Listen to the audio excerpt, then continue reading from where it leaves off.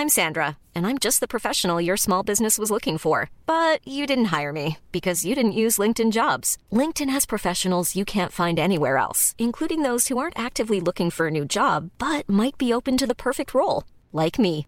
In a given month, over 70% of LinkedIn users don't visit other leading job sites. So if you're not looking on LinkedIn, you'll miss out on great candidates like Sandra. Start hiring professionals like a professional. Post your free job on linkedin.com/people today. Hey, Dave. Yeah, Randy. Since we founded Bombas, we've always said our socks, underwear, and T-shirts are super soft. Any new ideas? Maybe sublimely soft. Or disgustingly cozy. Wait, what? I got it. Bombas. Absurdly comfortable essentials for yourself and for those facing homelessness. Because one purchased equals one donated. Wow, did we just write an ad? Yes. Bombas. Big comfort for everyone. Go to bombas.com/ACAST and use code ACAST for 20% off your first purchase. This is a Lip Media podcast. Oh, hello, chickens. This is the fabulous Adam Richard.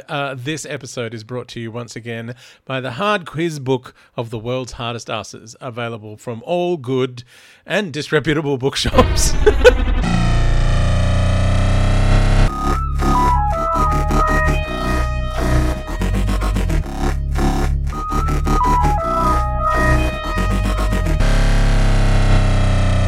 Hey, chickens. It's the fabulous Adam Richard. And look, if you want to support the show, you can. The Acast support feature will stop me flogging my book. So today, your reactions, your thoughts about Human Nature and The Family of Blood, the two-part episode. Many, many, many opinions. Most of them heart eyes. So, and by the way, here's a humble brag of the highest order. I have had a bit of trouble finding all of your comments today because I got retweeted by Neil Gaiman during the week and my mentions went a little bit crackers.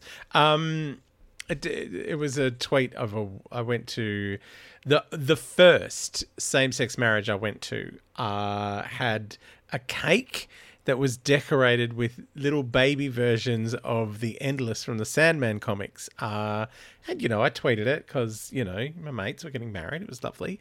Also, there were lollies on the table. Oh, it was very controversial, the lolly table, because there were lollies touching salad, touching meat. It was freaking people out. Like there were blue jelly beans and the colour was running into salami and it just freaked people out. I didn't mind. Like, I'm happy to have sweet salami. Just grab a handful of meat from any old time. But yeah, anyway, so that's what's been going on my Twitter. Why am I talking about this now? Oh, because I'm trying to explain why this episode is taking me so long to get together. Most of my cold's gone, but I've still got a bit of down the back of the throat. Also, it's been raining in Sydney all week. It's not okay. So your reactions to the Human Nature, The Family of Blood. Troy, my mate Troy, says, love it, but what purpose do the scarecrows really serve? Like, he said this at the time, and I, being facetious, I replied, they be scaring crows. And he says, yes, well, there is that. I mean, look, they are weird because there aren't any scarecrows in the book that it's based on, because it's based on a New Adventures novel featuring the Sylvester McCoy Doctor. So, you know, imagine we had the Chameleon Arch all the way back then. That'd be weird. Damien says, great episode. Eddie says it's based on a book I'm about to read. Eddie, I want to know how you feel about it. James read it recently, and he said he did not love it. He said the idea's great, like the story's great, but he didn't love the execution.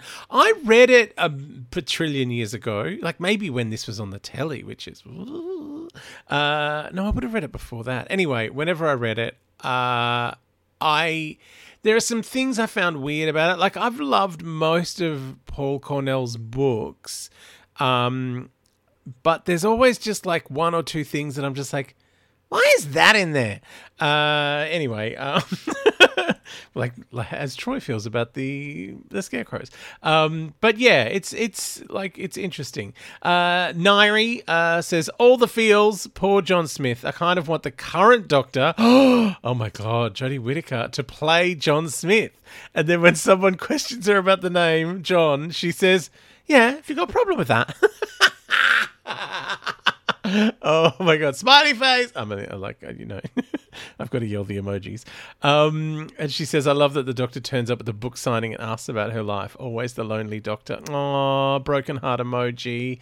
Oh, Nairi. That's in The End of Time. Is that when the David Tennant Doctor who says, "I don't want to go," and he has proven that by going to visit every single person he's ever met ever, including several of them who are probably pre-Hartnell Doctors now. Who knows? Dwayne Bunny, the lovely Dwayne Bunny from the Sirens of Audio podcast, says he's been watching a show called Counterpart, which features Harry Lloyd, the actor who plays Son of Mine. And he says it's a really good show.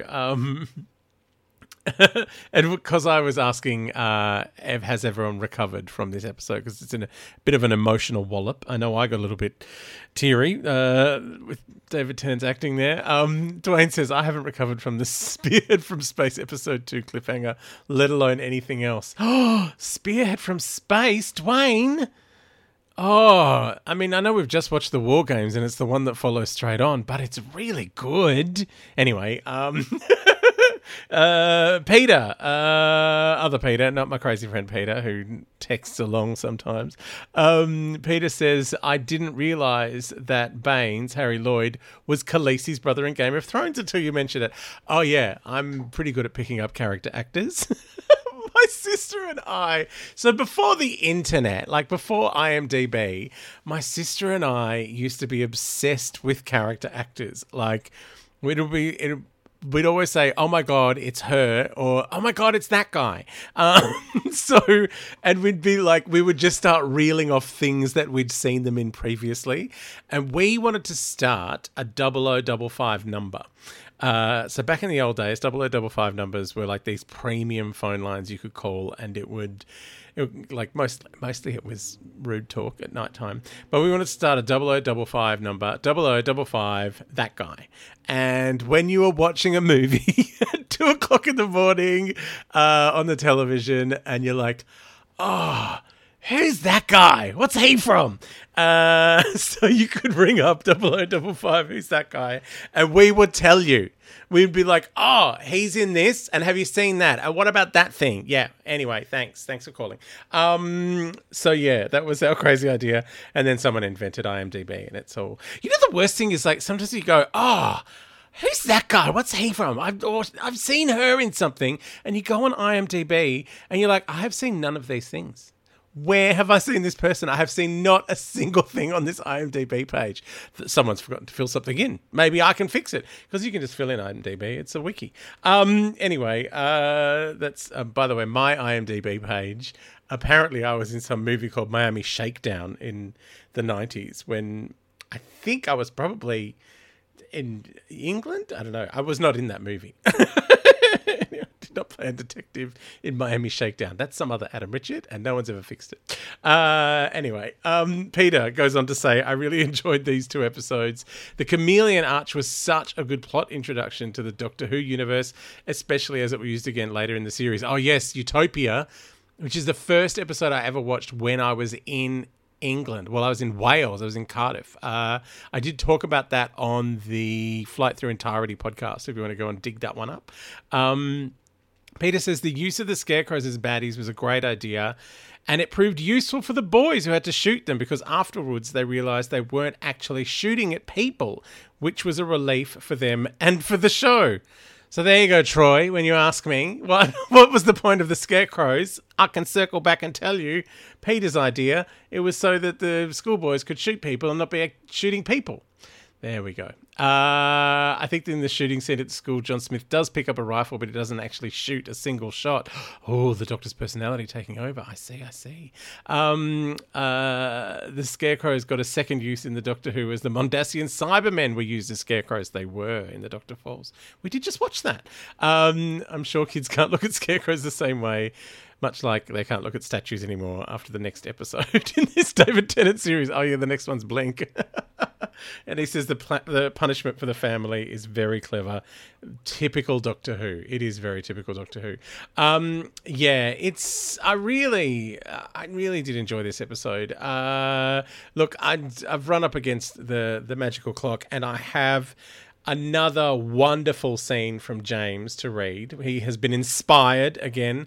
In case I read it terribly in the next episode, it is posted up on my Facebook page and in the Adam Richard Has a Theory Facebook group if you want to join that. But yeah, it's it's very cute. Anyway, that's next time. James' scene about human nature and the family of blood. And then I think, look, Dwayne, I think you've made me want to watch the Spearhead from Space. Are we all prepared to go back to the Jon Pertwee era? It's on Blu-ray. You can get it on the Blu-ray. I know, because it's the only one they ever made on film back then. Anyway, that's all in the next episode.